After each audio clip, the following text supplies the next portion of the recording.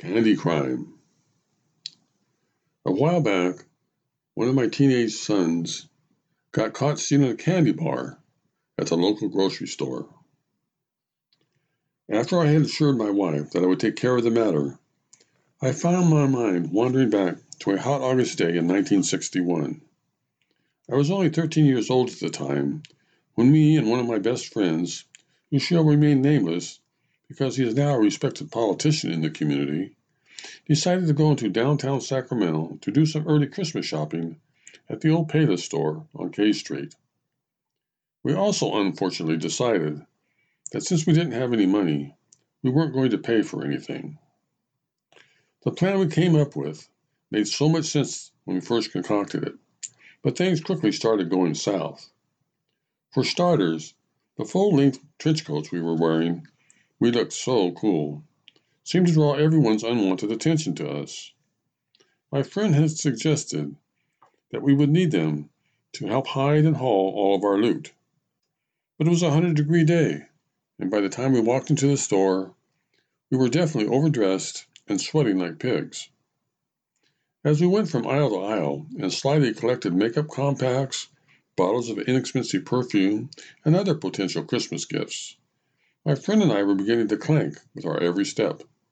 So we decided it was time to call it a day and head on home. It wasn't until we had taken a couple of steps out of the store that we realized that our plan had a few big holes in it. Two burly men in black suits grabbed us and unceremoniously yanked us back into the store. Then they rushed us up a flight of stairs and deposited us in chairs in a little tiny room where they had apparently been watching our every move through big sheets of two-way glass.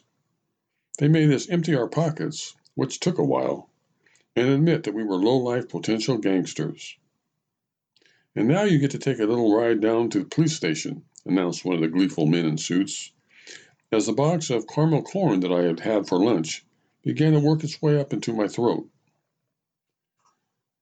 With everyone for blocks around watching us as we were handcuffed and loaded into the back of a police car, I swore to my friend that my life of crime was officially over, forever.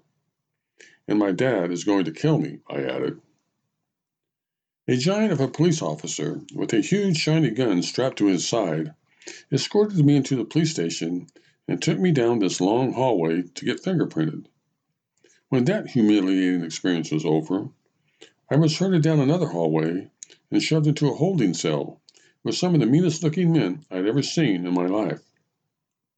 The one with the most tattoos seemed to take an immediate liking to me and strolled over and put his colorful arm around my shoulder. There wasn't a doubt in my mind that the man was a mass murderer of young boys about my age.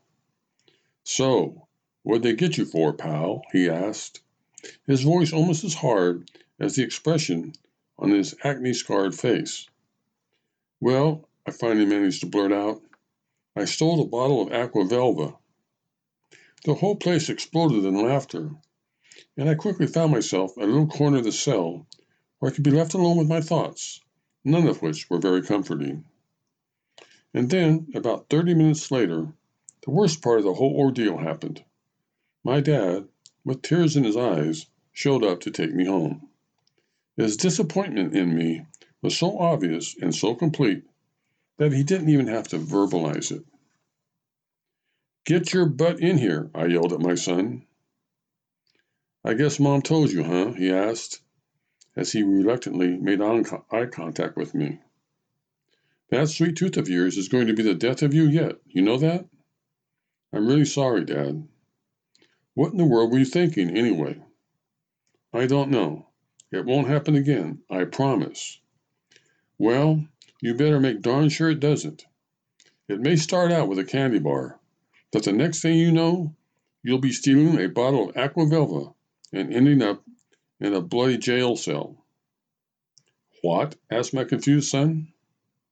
"Nothing," I replied.